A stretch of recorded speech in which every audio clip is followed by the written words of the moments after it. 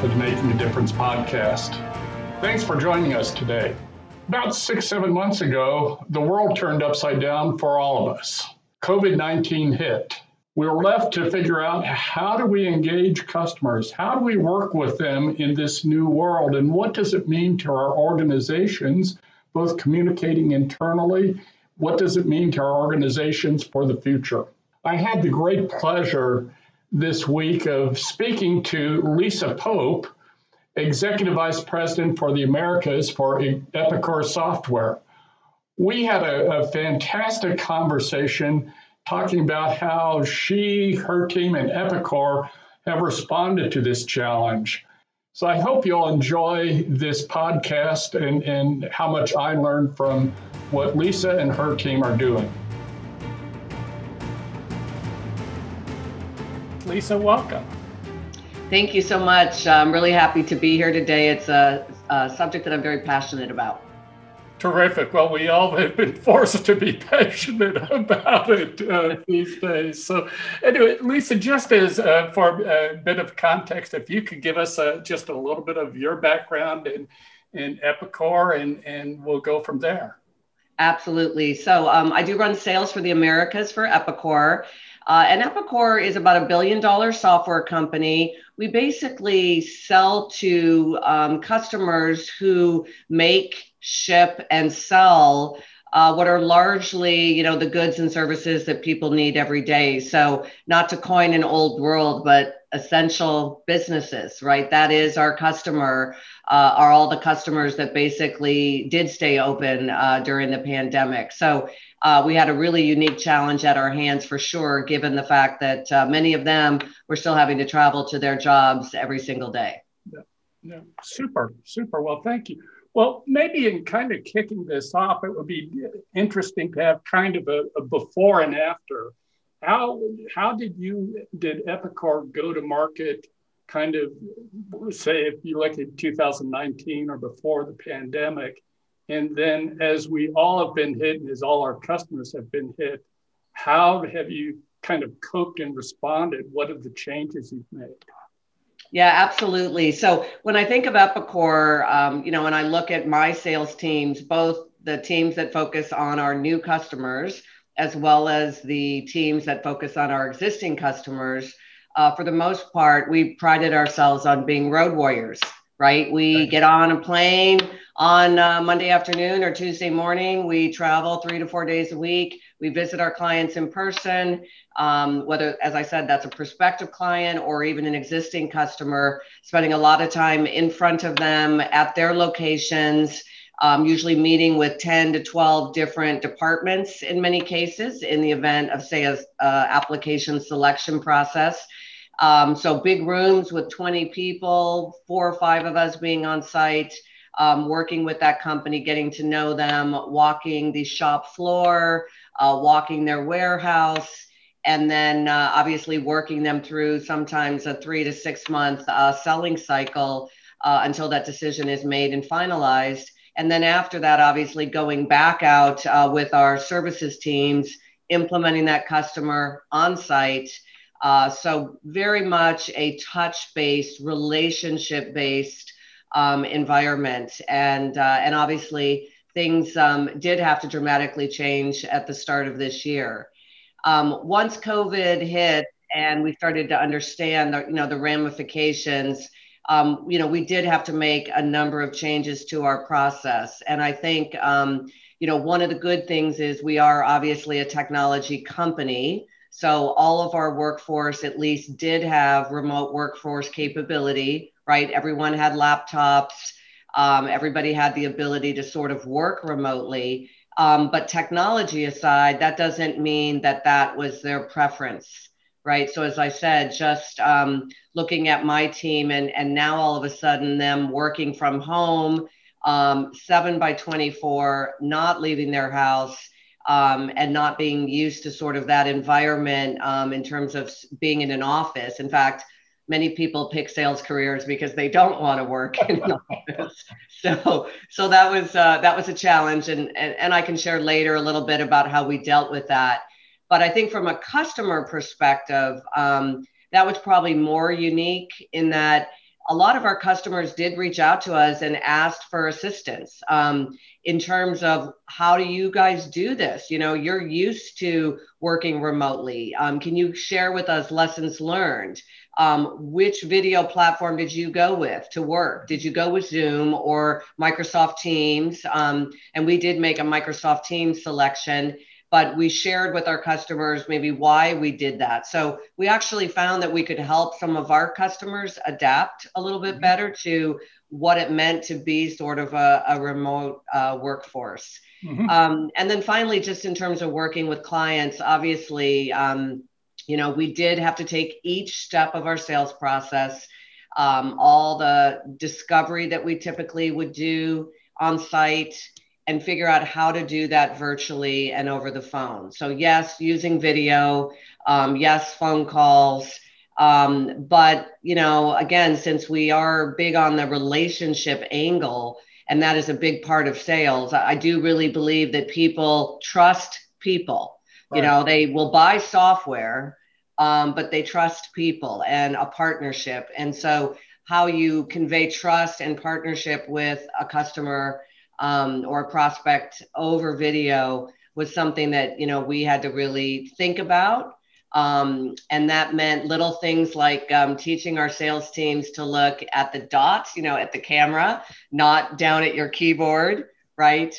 Making sure that, there was like eye contact on video. Yep. And also just a lot of things around getting to know, for example, if there were 10 people in a video meeting, making sure that afterwards you followed up by phone or email with each of them separately, because sometimes in a group like that over video, not everybody is as vocal.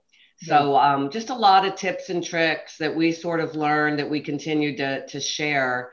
And then when things started to open up, again, it probably gets back to who we are at Epicor, but we felt really strongly that if our customers were open for business, we didn't really have the ability, or just as a partner, it didn't feel right, sort of not being out there with them. So we did make a conscious effort to go be with customers on site where we could. And of course, we did leverage people that felt comfortable traveling. So we did quite a bit of workforce and people, the human nature of this and the empathy side of sort of leadership, really trying to make sure that where we could, we did have people go in person where customers wanted that. And we let the customer sort of dictate the level of engagement they wanted. And I think, honestly, that really differentiated us a little bit with our competitors, and that many of our competition did not travel at all. And we sort of, as I said, let the client decide. And then we did our very best to try to match that, of course, keeping, our employees and team safe. Yeah. I'd like to come back to that point in a moment, but let me go back to just kind of, as you were kind of refocusing the sales organization to get away from being in cars and airports and going face to face, what were some of the biggest things that, one, you put in place in terms of like teams, and were there any other tools? And how did you get them to adapt to the process and to make their customers feel more comfortable in this kind of media? Well, and I think, you hit it right on the head to start with. I mean, the first thing was to actually sort of, and our CEO started this internally, but this idea that everything should be done on video. Mm-hmm. Right. So, and that means you're up in the morning and you're at your desk and your calls are going to be on video. He did that with us internally on all of our calls, and he felt really strongly that we needed to do that externally. So that also, I think, did help in that we did feel like we could at least see the customer and see their reaction. And I think, that was key. The second thing is we did try to have smaller events instead of these large. For example, I mentioned, an evaluation where we might have 10 or 15 departments involved in that. We really did try to say, okay, let's schedule an hour for each of those departments with 4 to 5 people, because once you got too big of a call, you could tell people were disinterested, not as engaged, right? Their video would go off pretty quickly into the call. That's another good sign that something's going on, right? When people start turning off their video It's midstream. awfully easy for people to hide out on video. Well, yes, yes. So we kind of watched for that. So we did encourage. That was another one, sort of our tips and tricks, and what did we learn. And then I think the other thing is we did take our selling process and literally did look at all the things we traditionally did on site, and then sort of did a better job sort of documenting and giving our teams tools so that they could conduct them virtually. Mm-hmm. I still don't think it's, there's nothing like being there on site. And I mentioned the factory tour, but, one of the advantages we have is we really know our industries, right? So when my team shows up on site, they know manufacturing, they know distribution, and then they know those sub verticals. So they know the difference between walking into an aerospace and defense manufacturer and a med device manufacturer. And a lot of that knowledge is conveyed when they're walking that floor, and that comes across. And so for us, it's such a big competitive differentiator. And so now we would be doing this on video. And so, it's really hard to have somebody walk around with a camera and try to get a sense of their operations. Yeah. And that's when we did start to make decisions to say, hey, maybe there are some meetings that we do try to do on site where we can safely, like big warehouse, 6 feet apart with a mask on, that might be able to be done safely. And then the other sessions maybe after that are things that could be done electronically or, via video. So we did sort of parse that out. But I was very lucky in that I think one of the things we tried to do with the teams is really think about innovation. So instead of looking at this like, okay, this is horrible and bad, it was like, what if what we come up with here is a better process long term, right? And I think for me personally, I can tell you that after priding myself on being a road warrior, I think there were a few times I've been in 3 cities in one day, and I thought that was amazing. Well, I realize now how unproductive that can be. And when you multiply that times my entire sales organization, trying to do calls while they're going through security, you're busy and you're active, but the work may not be as focused. Yeah. And so I think one of the things we've learned through this is that we have productive time, and then there's time when we should travel, versus we have travel time, and then whatever's left is sort of that, productive time. And I think that change in philosophy for us is one of the things I hope to take forward through this, is a change in how we spend our time during the week, and how we can be way more efficient without losing, that customer touch. What were some of the things? Well, one of the things that we've observed is that people start feeling disconnected. When they were used to going to meetings or going into the office, even though it may have been rarely, there was some sort of bond that people had. And now, through this kind of video and at a distance interaction, we find people feeling a little bit disconnected with the organization, with their manager, with their peers, with other people in the organization. What were you seeing the same thing? And what were some of the things that you did to kind of help people feel more a part of Epicor and what Epicor is doing? Yeah, absolutely. It was a real concern that we had. And we did a few things. Again, I'm going to use my CEO as an example, because I think it also shows a little bit of, the top-down concept that he had. And that's probably why I felt very empowered to make the changes I did on our sales organization. But he even did a Friday night happy hour at 5:00 on a Friday with his executive team. And he told us to not be in our office. In other words, he was like, go be where you would be, at 5:00, and if that can't be, at a restaurant or a bar, for example, we were at our lake house. And so we did sort of a virtual happy hour, and I was able to kind of show everybody, here's my boat and the lake. And so it was kind of like this idea of we're working hard, but how are we also kind of spending the time that we have? And so I thought that was a great sort of way to just kind of get everybody on a Friday night, sort of, okay, we had a long week, and now we're kind of relaxing a little bit, but a great way for us to kind of share a little bit about ourselves personally. One of the things I did with my team, especially when COVID hit, and so many of our people, it was really in that March timeframe, April, weather was still cold. It wasn't, winter, but this idea, people were feeling closed in. And so we did a, hashtag work from home walk at lunch. So we tried to get people to not schedule calls during lunch hour and get out for a walk or a run, and then take pictures and post them.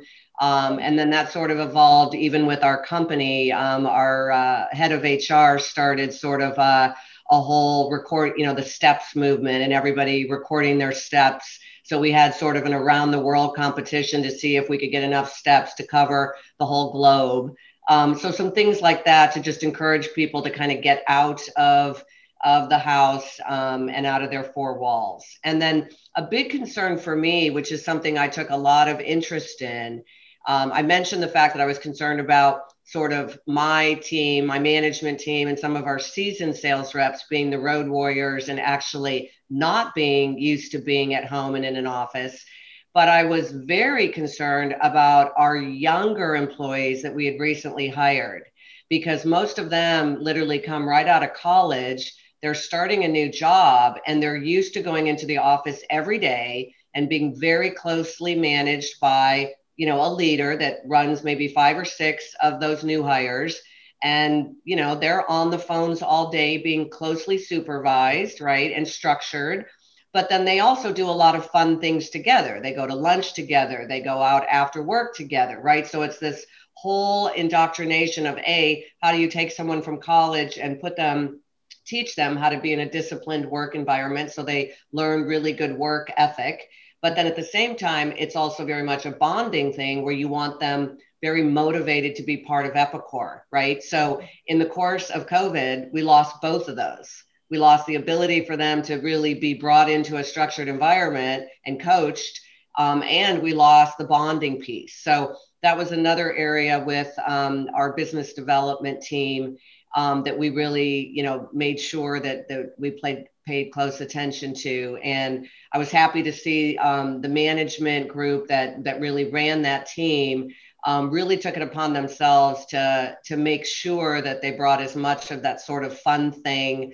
It was like, basically everybody had to join at 7:45 with their cup of coffee call, right, to kind of get everybody going. Then they'd send them off for a couple hours. They got back on the phone at lunch. And then again, doing a few of those fun sort of game happy hour things at the end of the day to try to encourage, those teams to stay together. So I think that's one of the things that really hit us, is that different skill sets and different age groups in different roles, there were very different needs that we sort of had to really think through and address. And I think a lot of people maybe have forgotten about, I don't want to say the youth, but those people that are not really used to being in a real structured environment yet, to all of a sudden be thrown to work from home when most of them barely have an apartment. And if they do, they're sharing it with 2 other people.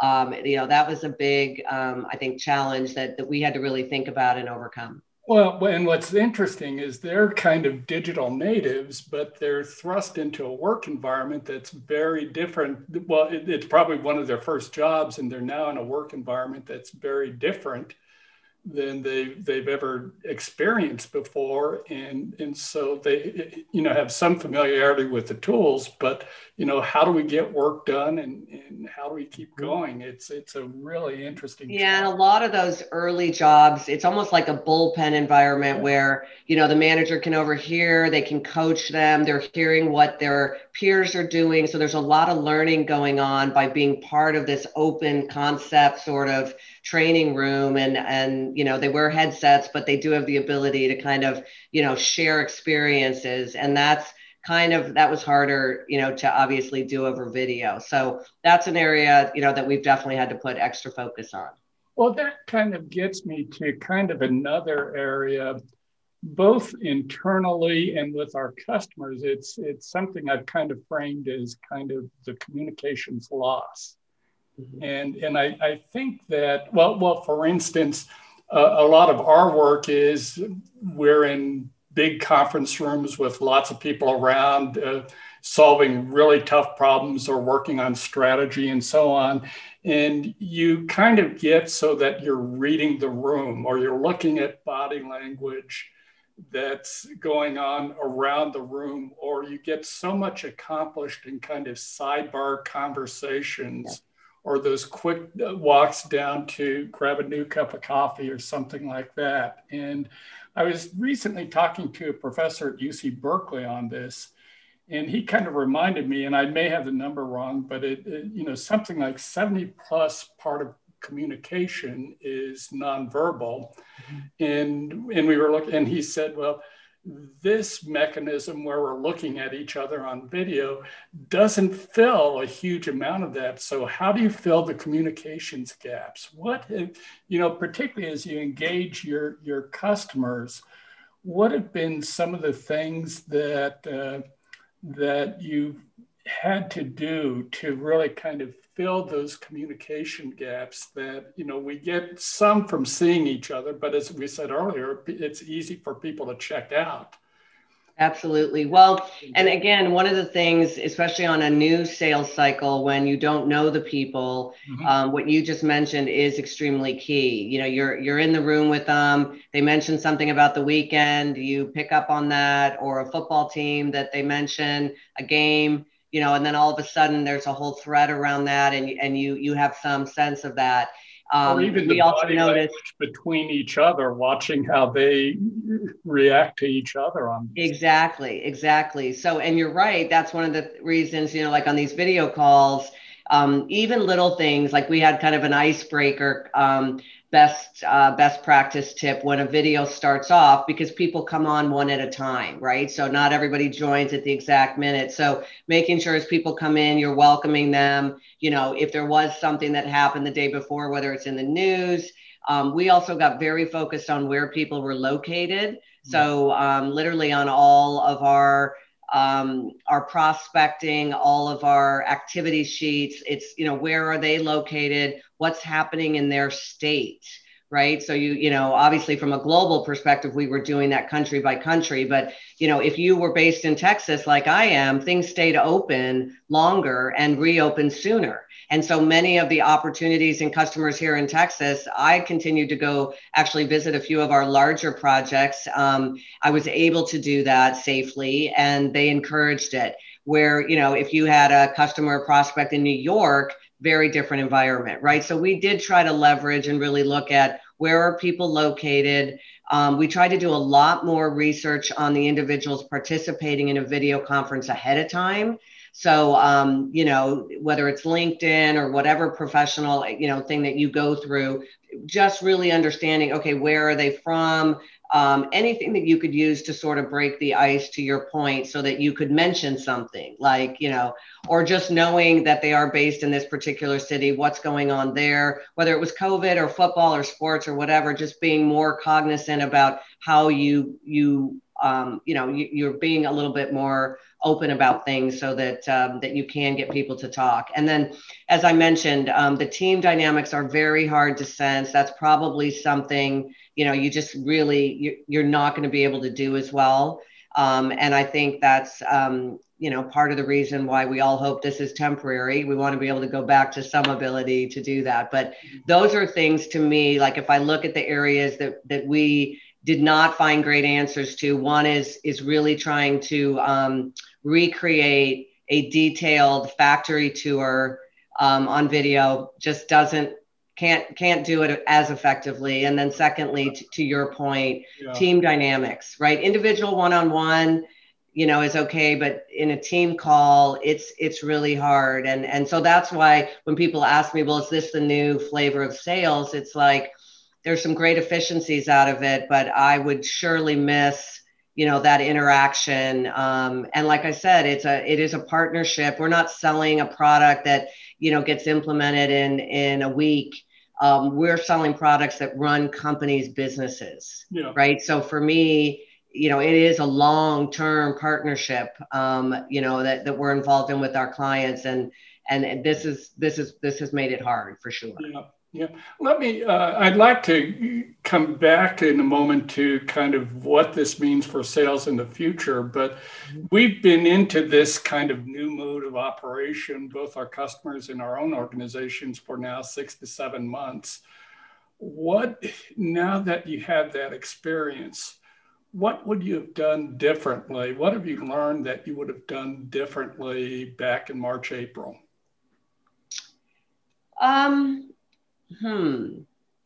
I think there are some things we could have acted maybe faster, Mm-hmm.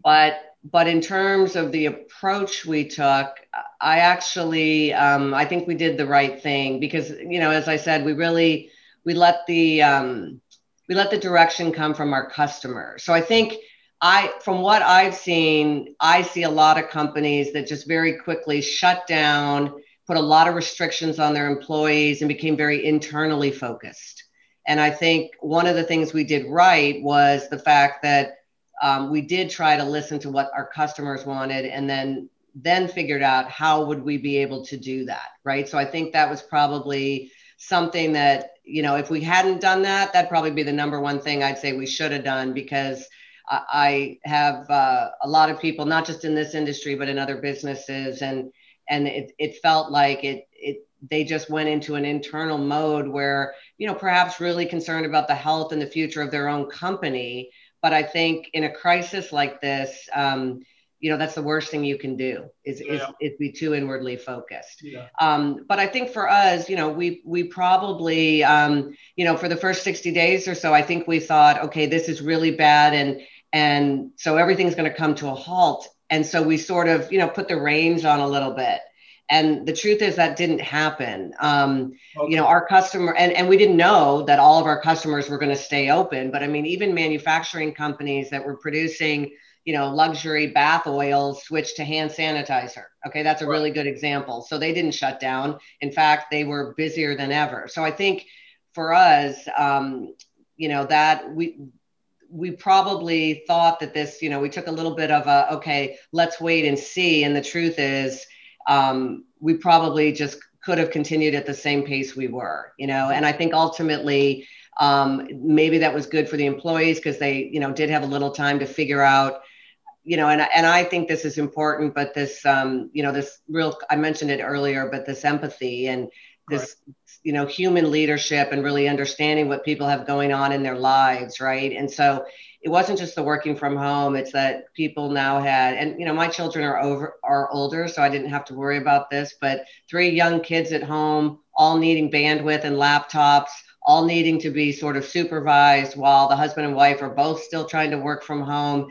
We just had to really take a different thought process to what it's like to deal with this. And I think that's another area that I think, in retrospect, looking at this, you want to make sure that you address that, take care of, make sure that everybody's okay first, and then they can take better care of the customers, right? I think we tried to probably do everything at the same time, but overall, I'm pleased with the customer approach that we took. And then I think I have a great team of people and this is the other thing, it's not always just on you as the leader. There were people in my team that really rose to the occasion and really rethought, how can I deliver this now virtually? And, decisions got made and content got redone, in a way that we could deliver it remotely, without me having to, drive all that, right? We just had a lot of people step up. And I think for me, that was the other thing, was letting innovation happen. Right. And letting people actually feel that they could create something, empower, roll it out, train everybody on it. I mean, it was amazing to see how people came together and thought about things differently. I think we did a statistic, but we did over 1,500 virtual selling activities, right, during our last 3 months of our year, which ended September 30th, during a time which you would think nobody would be buying anything. Yeah. The truth is, we were busy. And we had a great year. So it's amazing, so I think if I had to do one thing, I think we thought things were really going to slow down. We put a little bit of the brakes on.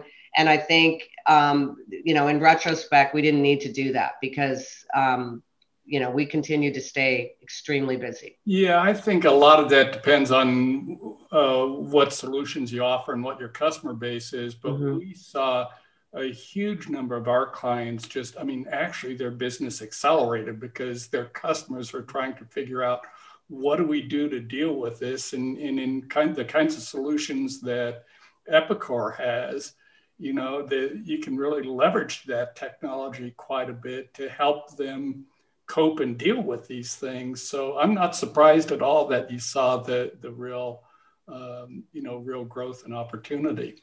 Let's shift gears a little bit and kind of fast forward to 12 to 18 months from now, where things certainly will be different, but we'll have vaccines and we'll have more kind of ability to travel and engage. What do you, based on the kind of things that you've learned from selling virtually and from seeing what forecasting what might happen in 12 to 18 months, what does this mean for kind of your strategy and how you're going to deploy your teams? Yeah, great question. And it's all top of mind because we are in our first quarter. So our 2021 officially started, yay. So 2020 is over for us. So we did have to really think everything when we looked at budgeting, for example, travel budget, right? One of the best things about last year is the travel budget was, not used at all, hardly. Is that going to continue, right? So for us, we made a conscious decision that we do want to have our teams back out traveling, but not at the same level that we were. So we planned for, about half the travel than we did in prior years, partly because we do think, up until about February or so, we're probably going to continue to see limited travel. But then we do want the ability for people, to go back on site. The other thing that we've really done is look at where is it effective to be on site and when do you not need to be on site. So for me, internal meetings, that's a big, do we really need to be on site, right? We've done a number of management meetings now, team meetings on video, especially with multimedia where you can share the documents and all of that. And I think we realize there are going to still be those events that are big that we do want to have people on site because it is maybe more of a morale building event. And this may come as a surprise for you, but we did actually hold our sales kickoff at the end of October in Dallas for the Americas. So we did not bring our global team out and people from Canada could not come. But and we left it sort of open to people. We said, if you're comfortable traveling, we'd like to have you here. And we were able to do it in a very safe environment, 6 feet apart with masks. And then if you're not comfortable traveling, we had the same content available virtually. And I was really pleased to see we had almost 300 attendees come in person. And I think for me, that was important again, because it also sent a strong message to our customers that, we know the industry we serve and we feel that we should be traveling. And this was a good test for us to kind of see. So the good thing is we didn't have any issues from that. So I think that got people's confidence. And part of me running sales, that's what I want to do is I want to instill confidence, but also options. So, we didn't make it mandatory, but we said, if you're comfortable coming, we believe we can do it safely. And that was important because of the morale. People got a chance to see each other. We presented up on stage, but we were far apart. We got some excitement back, right, about the new year and the results that we had last year for sure. So I think for me, really looking at anything to do internally, those decisions have to be made and they have to be made for the right reason, but we'll probably do less of our meetings in person and certainly do more of them remotely. And then as it relates to the client, again, letting the customer sort of decide and help guide us. I still think we're probably going to be in a situation where probably 30% of that sales cycle could be done in person, where before, in some cases, especially if the customer's, fairly close, even an hour flight, we might have done 70% of it in person. Right. So, and again, that is also beneficial for the customer too. It's more productive for them. If they're not having, everybody there for 6-hour days, we can, put it into 2-hour chunks over video. So I think we've definitely got some lessons learned there. And then I didn't mention the delivery, but I think that's very important, is implementing our software. One of the big efficiencies that we got from sort of our head of services is that there were a lot of things of the implementation that could be done over video as well. So before, we tend to always, fly consultants out. They, fly Sunday, they're there Monday through Friday, they leave, and then they go back the next weekend or the next week, and that can lead to burnout as well, right? Those kind of travel schedules, if you will. So we also learned pieces of the delivery that we felt could be done better remotely, and have definitely leveraged more technology to be able to do that. So our implementation on-site, mix has also fluctuated in a more efficient way, which results in less travel. And I think ultimately, for those consultants, definitely less burnout. So I think that's another big plus. Yeah, I mean, one of the things that we're seeing is the most risk averse set the rules. So if your customers are risk averse, you have to figure out how you engage and work with them virtually. And those that are open, you have to figure out how you engage face to face in a way that they and your people feel comfortable. And going to a few kind of wrap up questions. A big topic among sales executives these days is this concept called virtual selling. What does virtual selling mean to you?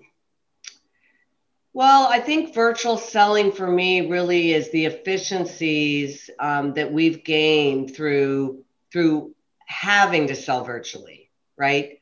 The solution that I'm selling, which again is really mission critical, right? We're ultimately going to run a company's infrastructure. To me, cannot be done 100% virtually going forward. It's just not a long-term. It's not realistic, both from a selling and a delivery perspective. So I think for me, looking back on this, virtual selling will be leveraging technology to make your sales cycle as efficient as possible, while making sure that you're meeting your clients' expectations, demands, and the nature of their industry, right? But it won't mean losing that partnership, and that relationship. I still go back to selling is about trust, not just about people, but trust in the people that are there, that they understand my business, they understand my industry, and that they're going to deliver this for my company, right? And so I'm not sure that can be replaced by 100% virtual selling process. But it gets back to, what are you selling? So for some products, you could I buy things online all the time without having to speak to anyone. But I think the nature of what I'm selling, virtual selling for me, is going to be a piece of our selling process going forward that hopefully will continue to allow us to be, significantly more productive. Yeah. So if you had to give advice to your peers, the CROs, the top sales executives around the world, what would be the top 3 things you would tell them to pay attention to or learn from? Well, I think first of all is obviously put your customer at the center, right? And as a CRO, it's easy to be just focused on the quarterly number, right? That is our job, right? Is to make sure that we're hitting those numbers. But at the end of the day, that you're going to get a lot of information and feedback and direction on how you should really organize your selling process and your approach from your customers. And so that helped us, I think, really speaking to our clients on what they needed from us.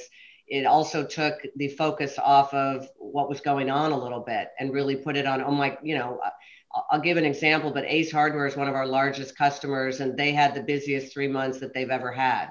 Right. So you think about what that did and the volumes they saw that were all running through our systems and the increase in transactions and payment processing and everything. Our teams were swamped just making sure that we kept them up and running and supported and all of those things. So it also kind of, you didn't have as much time to think and worry about all this other stuff. So sometimes I think that's key. Mm-hmm. And then I think the second thing is, it is really also that, empathy side of leadership and really making sure that as a leader, you lead by example, but also understand, like for me, I've got a very nice home office. I don't have kids running around.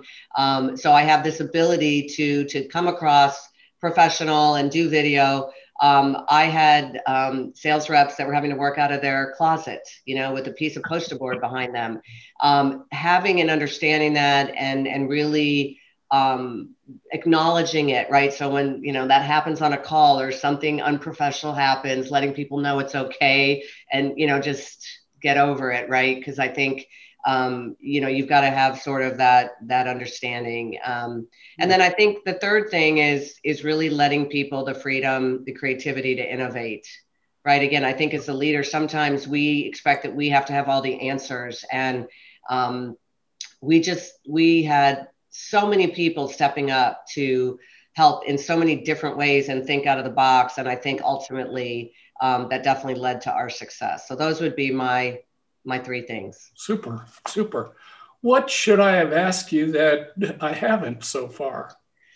I covered a lot. I think you covered everything. Yeah, I think you pretty much covered the gamut. Maybe how many times have I gotten on an airplane? I keep telling prior to this, I traveled about 85 to 90% of my time. And I sometimes tell people that I dream of being in a United Club or an Admirals Club and hearing that my flight has been delayed for 2 hours. Yeah. I mean, it's kind of a sick thing. Yeah, no, it's true. I used to complain about that all the time, and now that would be just wonderful. I know. It is hard. It's hard to be, confined. I have made a number of business trips. And again, it's that lead by example, right? So I wanted my team to know that, I was comfortable traveling. And I also felt once everyone took their first flight, they would understand their sense and their comfort with whether this is something they could do, right? Yeah. Because we have tried to realign where we could and, have people, we had some pre-sales people who just did not feel they could get on a plane, either based on where they lived, quarantine issues, like you said. And so we had them do, demonstrations virtually, and other people who felt they could travel would travel. So we definitely did some of that workforce re-engineering. But yeah, for me, I don't know if I ever want to go back to, I'm a concierge key on American. I keep wondering when I'm going to lose that status because that's their top 1%. So there's a lot of perks with that, but no, I just, I think we've come a long way, and I do feel I'm actually excited about the resilience we've seen in the Americas. Clearly, we're not seeing that everywhere globally. Right. My counterpart over in Europe, there was not quite as much optimism. People tended to focus more internally and shut down. So I'm really pleased with how just pretty much all businesses and companies have shown great resilience. It makes me feel proud, of what's gone on. Super. Well, thank you so much. If people wanted to reach out and learn a little bit more, what's the best way to reach you? I am on both LinkedIn and Twitter, Lisa Pope at Epicor. Okay, super good. I'll publish those along with the notes on this. I really appreciate you taking the time. I've learned a lot. It's great to hear the kind of resilience that that you and the organization have gone through, and how you kind of led your customers where they really need a lot of leadership. So thank you so much for taking the time. Thanks, Dave. I really appreciated it. Bye-bye. Okay, bye.